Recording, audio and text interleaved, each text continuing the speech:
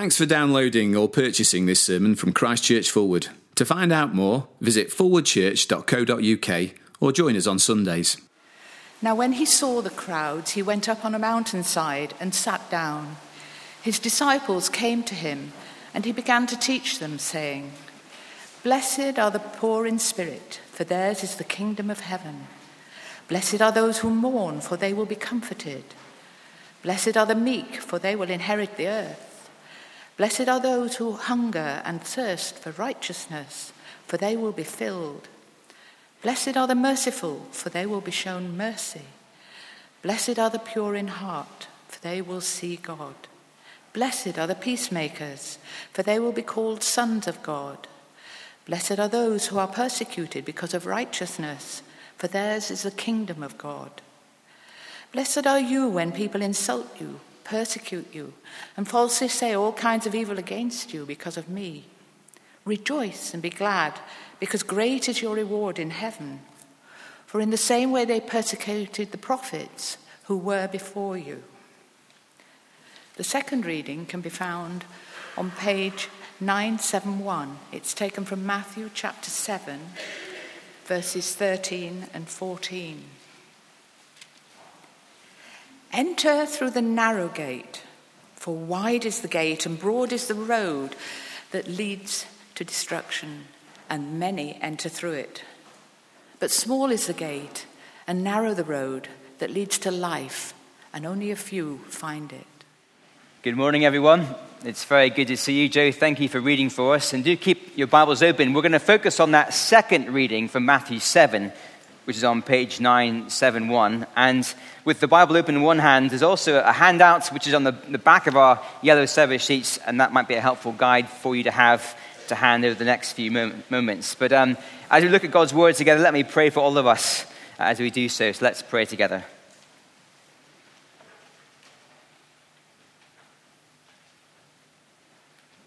Our Father in heaven, we thank you for the Lord Jesus. We thank you that he is both good and full of wisdom. And as we listen to his voice this morning, we ask that you would help us to believe that his words to us are words full of goodness and wisdom. Help us to believe them and to respond as he urges us to respond. And we pray this in Jesus' name. Amen. A few years ago, Leeds University conducted a study into human behavior. They got a bunch of volunteers and they asked them to spend a few moments walking around a large open building, just randomly walking to see what would happen. However, before the experiment began, they secretly selected a couple of volunteers and they gave them a very specific route to follow that the other volunteers didn't know about. And then they began the experiment. And can you guess what happened? Over the next few moments, those who were given the prescribed route were very quickly followed by those who were allowed to walk anywhere. And after a while, everyone was copying each other, walking around this open space, even though they could walk anywhere. And the reason why that happens is because as humans, we love to follow the crowd. We follow the crowd in all kinds of areas of life. Just a few weeks ago, I was in the airport, and when I arrived into the departure area, I simply joined the largest queue I could find to kind of go through check-in. And it was actually also the right queue, as I found out later on. But our first thought is, where should I go? Follow the crowds. It's true when it comes to the clothes we wear, or how fast we drive on the motorway, or even where we choose to sit on a Sunday morning. No one sits in the front row, apart from Chris Tufnell, the curate. Thank you, Chris.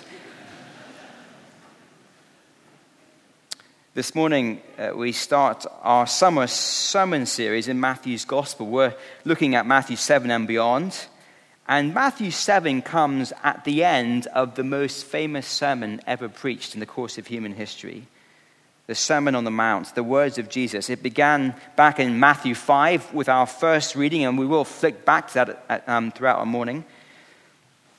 It's a stunning sermon, all about what it looks like to be a citizen of the kingdom of heaven. It is the most glorious, beautiful, wholesome, attractive picture of how God wants his people to live as citizens of heaven. But as he comes towards the end of his sermon and as he wraps things up, Jesus now in Matthew 7 and our reading this morning, he wants to now show us the right way to respond to this news about how to live as citizens of heaven. And he does it this way. Look at verse 13 again from our reading. Jesus says, "Enter through the narrow gate. For wide is the gate and broad is the road that leads to destruction, and many enter through it. But small is the gate and narrow the road that leads to life, and only a few find it." Jesus borrows a metaphor from everyday life. So imagine you're out in the hills for a lovely walk. And as you walk along the path that you're following, you come to a fork in the path. There are two ways you could go, left or right. You look left. There's a rather obscure, small little gap in the fence, a tiny little gate, if you like. It looks a bit derelict. It looks unkept. It looks like a tight fit through it. And as best you can tell, very few people have been through it that day. It's not the popular choice. You look right. There's a nicely paved road. It's wide, easily accessible.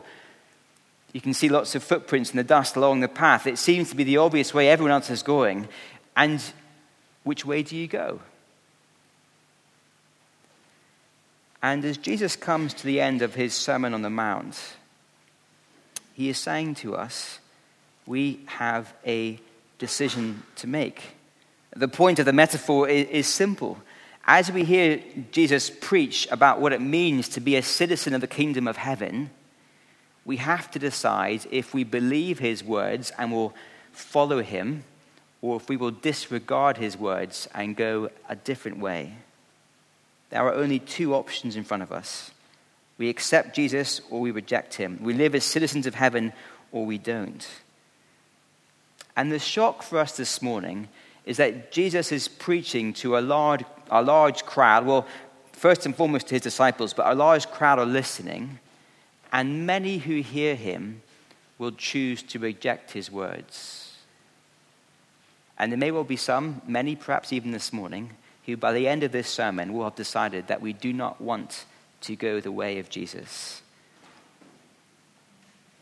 It'll be a way that is less traveled. It'll be a way that is unpopular, a way that means going against the crowd. And so this morning, as we think about our response to Jesus and his words, are we willing to stand out from the crowd and to heed his call to us? So as we stand at the fork in the road this morning, three things for us to realize about the decision before each one of us.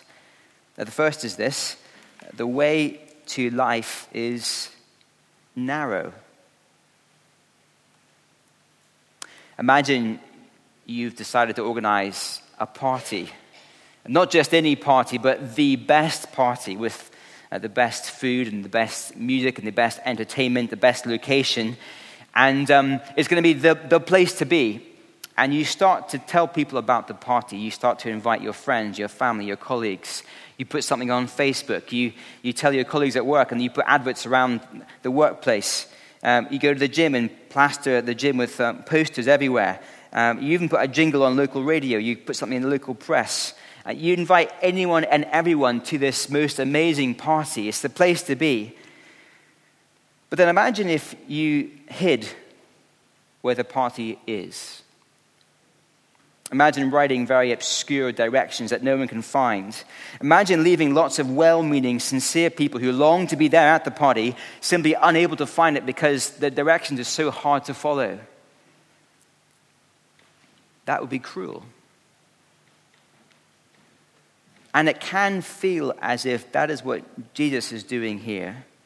Look at verse 14. He says, "But small is the gate and narrow the road that leads to life, and only a few find it." When he talks about life, he is talking about the kingdom of heaven, a place of eternal joy and happiness. But it sounds as if Jesus is being cruel. He's saying, look, I'm telling you about this most amazing place. It's full of life, but you won't find it. It's very hard to find. Very narrow, very obscure. Many people miss where to go. Is he being cruel? Not at all. The narrowness is a narrowness of the human heart, not of the host.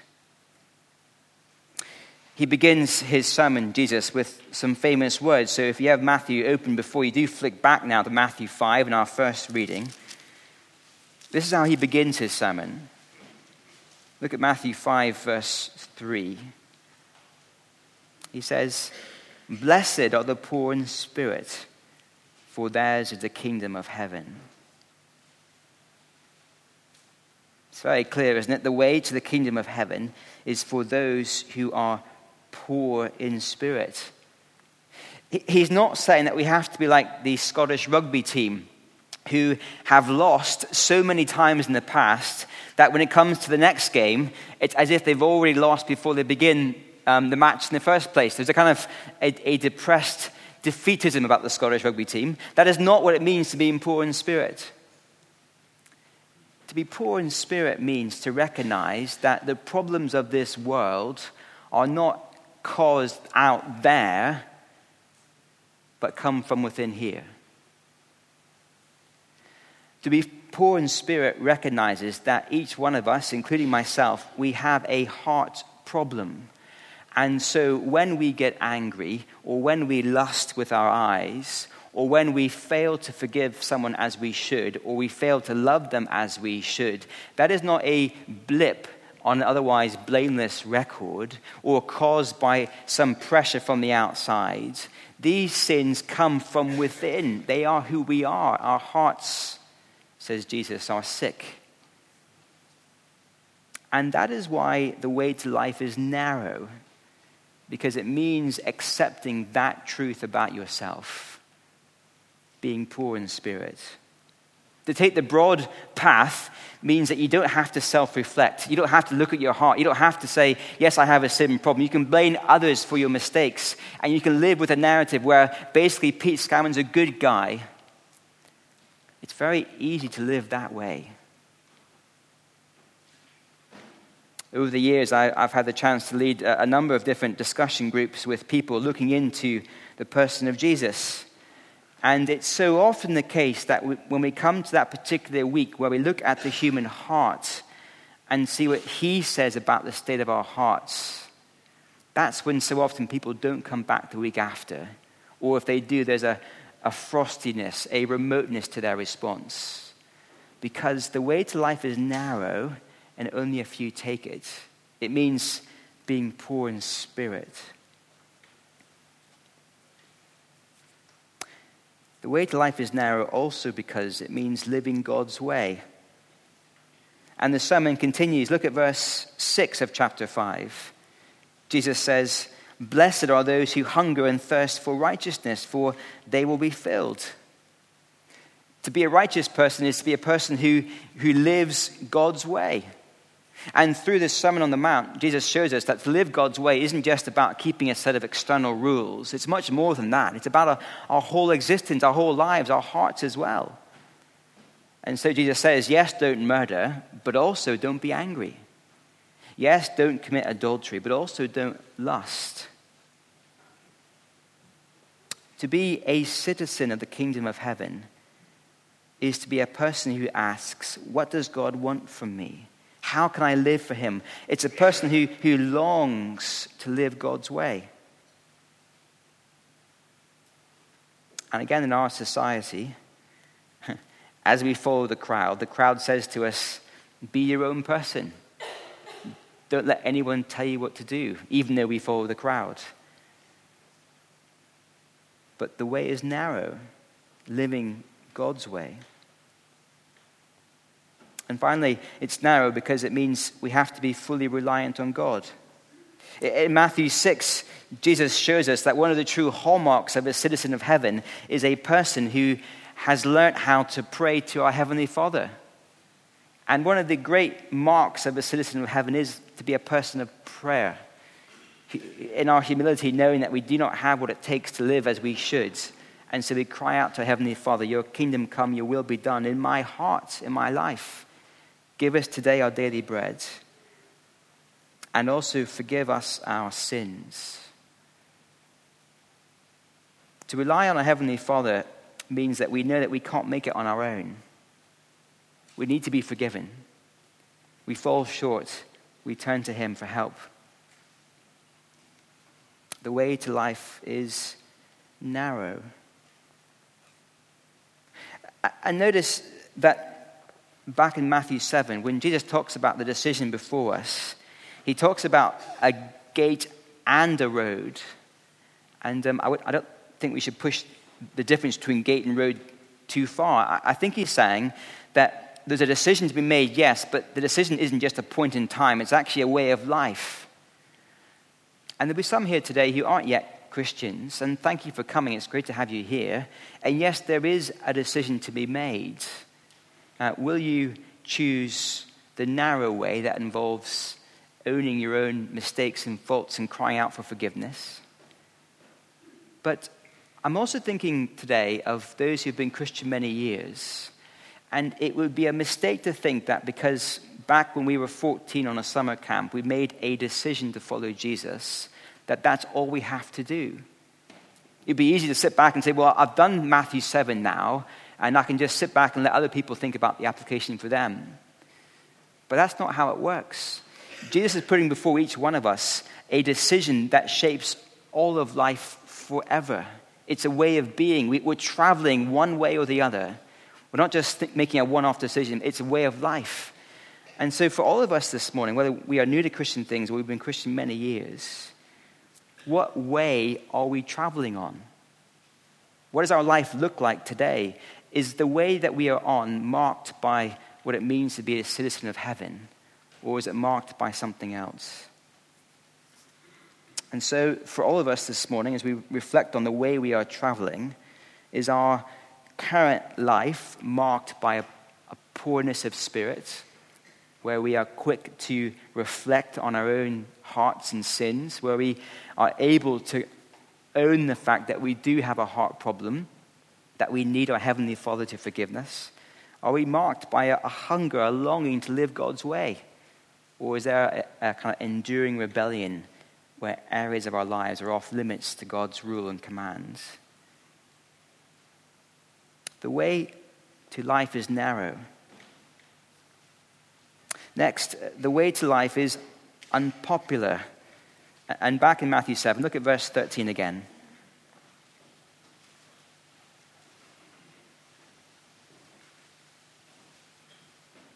Jesus says, "For wide is the gate and broad is the road that leads to destruction, and many enter through it. But small is the gate and narrow the road that leads to life, and only a few find it." Jesus is very clear. Many people will choose the wide path, and only a few will choose the narrow one. Only a few will choose to live as citizens of heaven, and it will not be a popular choice. In fact, as soon as Matthew 5, he's been warning us that to live for Jesus will be a reason that people will persecute us in this world. They'll see us as being different, and they won't like it.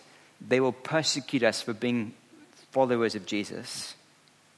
In the paper this week, the Foreign Secretary, Jeremy Hunt, has acknowledged that Christians are the most persecuted people group in the world.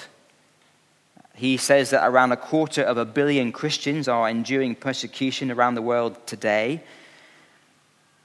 And it's believed that Christians are the target of around 80% of all religious discrimination or persecution. That's from Jeremy Hunt. And that is exactly what Jesus promises here for those who live as citizens of heaven. And even if in this country we don't experience what we would call persecution, even if the opposition we have because we're followers of Jesus is relatively mild and low key, we still need to realize that if we choose to follow Jesus, we are taking the minority path, the path that is not popular, and it will mean that we are different, and people won't like the difference. If we are to long for heavenly treasure rather than the earthly treasure of a bigger house and a better car and a greater savings account. If we're going to shape our life that way, people around us won't like it. If we are to have a kind of righteousness that is shaped by God's values, then people won't like it. I think we see this particularly, don't we, in the area of our sexual behavior today, that when people see the teaching of Jesus about how to behave in that area, and as we try to live out his teaching, people mock us for it. They don't like the teaching of Jesus on sex. And so to be a follower of Jesus, a citizen of heaven, will mean always being unpopular in this world. There are many in the wider church today who say that we must listen to our culture, that we must adapt the Christian message to be more palatable to the world, to be more popular to those around us, thinking that then we'll fill our church buildings once again. But there's great danger in trying to make the church and the gospel popular. It never has been, it never will be. It's always the minority decision.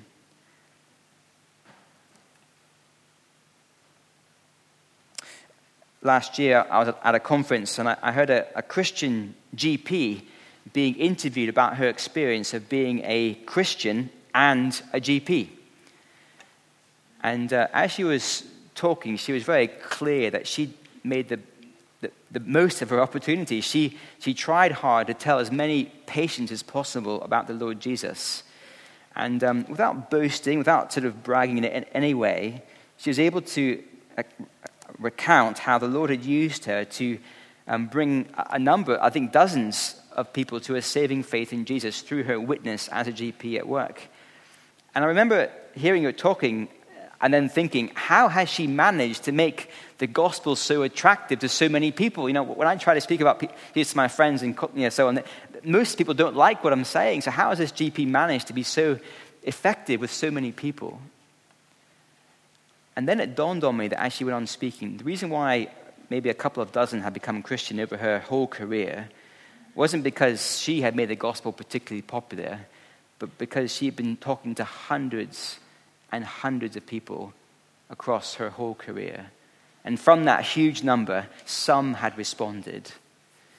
And I was struck by her perseverance in telling people about Jesus. She must have had many conversations where people walked out of her surgery annoyed, angry at what she was saying. But she kept going. But some did respond and find life. And as Christians, those who are citizens of heaven, we are called to go on talking to others about Jesus, and it will be an unpopular conversation. It'll be easy to give up longing to be more liked by the people around us. But it's okay not to be liked. It's not because we're doing something wrong, or well, it might be, but if we're speaking faithfully about Jesus, it's always been that way. It's always been a minority decision to follow Jesus. And it helps to know that as you try to persevere. And it's also a great joy to know that some will turn and trust in him. The way to life is unpopular. But it's not just persecution that Jesus is talking about. In the Sermon on the Mount, he calls his people to live as citizens of heaven by not trying to impress other people. We shouldn't conduct our lives seeking the praise of others. So in Matthew 6, he talks about how some do their acts of righteousness, Matthew 6, verse 1, to be seen by other people. Or in verse 5, some pray like hypocrites in front of people to impress them. That is not how a citizen of heaven is to live. Our desire should be to please our heavenly Father, not other people. And so a citizen of heaven is someone who's not impressive in the world's eyes. People will look at us and not see very much. They won't see our righteousness or our prayer life. There's a certain amount of not being popular that goes with pleasing our Father in heaven and not other people. The way to life is unpopular. And so today, for each of us, we have a decision to make. As we head home and enjoy some lunch in just a few moments, we will all make a decision about what we're hearing this morning. There's a broad way that is popular, and there is a narrow way that is unpopular. And can I say, to not decide is to make a decision. If we don't think about this anymore today, we are by default heading towards the broad way. There is no third option or fence to sit on. There's only two, the broad or the narrow. And after all we've seen, why would anyone choose the narrow, unpopular way? If we're new to Christian things, it would be understandable to think, well, why bother with the hassle, with the self-examination, with the reliance on someone else? It's much easier to live a life the broad way. It's more straightforward, more popular. And for Christians here this morning, particularly those who have been Christian a while, it is easy to wonder if we have missed out on life by trying to live as citizens of heaven. Missed out on a salary rise, or being able to indulge our appetites and pleasures like other people do. A sense of wondering if this narrow constriction is actually not as good as we thought it would be. Well, finally, the path to life is worth it. Look at verse 13 again. Jesus says, "Enter through the narrow gate, for wide is the gate and broad is the road that leads to destruction, and many enter through it, but small is the gate and narrow the road that leads to life, and only a few find it." There is tremendous gain in the present. There is life. In the Sermon on the Mount, Jesus talks about how to be a citizen of heaven means that we can call God our Heavenly Father. In Matthew 7:11, just before our reading, he talks about the great joy of knowing that we can speak to our Heavenly Father in prayer and that he hears us and answers. Jesus says, if an earthly father is able to give good gifts to his children, how much more so will your Heavenly Father give you good gifts? Rejoice, citizen of heaven. You've got a Heavenly Father who hears your prayers when you ask him, and he gives you just what you need. And so to live the narrow way, it might be unpopular in the eyes of the world, but it means we've got a Heavenly Father who's looking out for us, caring for us, protecting us, guiding us, answering our prayers in wonderful ways. There's great gain in the present, but there's great gain also in the future. Jesus says the broad way leads to destruction. And he is talking about hell. When he returns, he will judge all of humanity. And for those who have persisted in a life of rebellion against Jesus, who have lived the broad way their whole lives, he will call time on that rebellion. That is the warning from Jesus here. But for those who have followed the way of life, the promise is that when Jesus returns, he will welcome us into his kingdom. It is the kingdom of heaven that will come down from the heavens to earth, and it will be the beginning of the new creation. A world put right, a world full of unbroken joy and perfect relationship. The path to life is worth it. Some years ago, Lorna and I got a sat-nav for the car. And in the early days, we used to follow its every command, blindly loyal to it. And on one journey, I remember, we spent, I think, almost an hour near Lake Windermere, going around and around a one-way system because it kept telling us to go straight down a ramp into the lake. We didn't, but we couldn't see any other way forward, and we kept going around and around.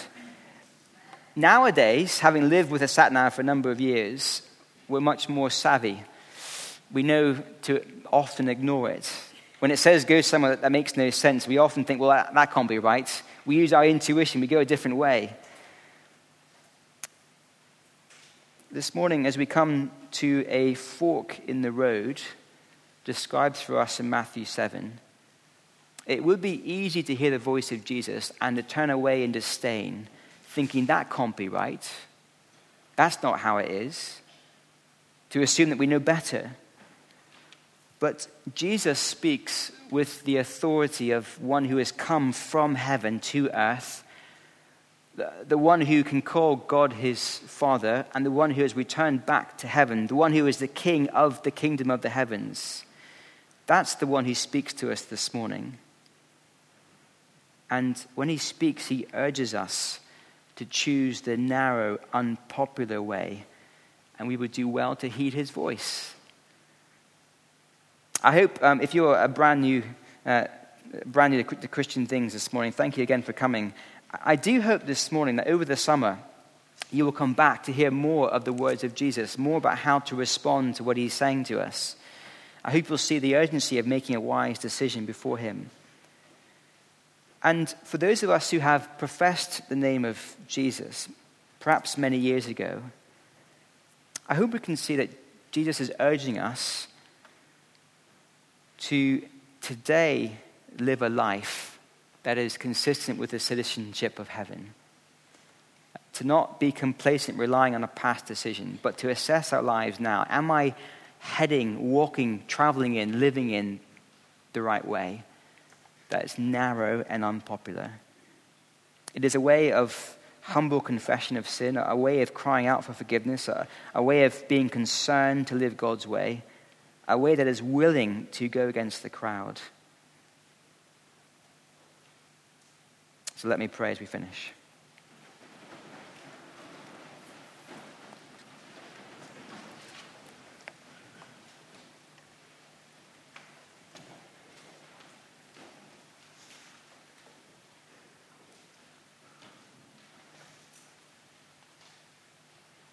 Our Father in heaven, we thank you for these words of Jesus given to each one of us to help us to know how to live our lives.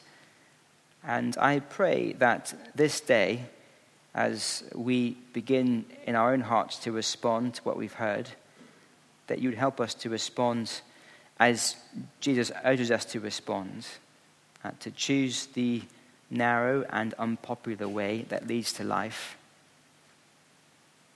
Father, we thank you for the Lord Jesus, who, having spoken these words, then went on to die on the cross. We thank you that at the cross he won for us forgiveness, that it is through the cross that we can cry out to you, Heavenly Father, and forgive us our sins, that it is through him that we come to you.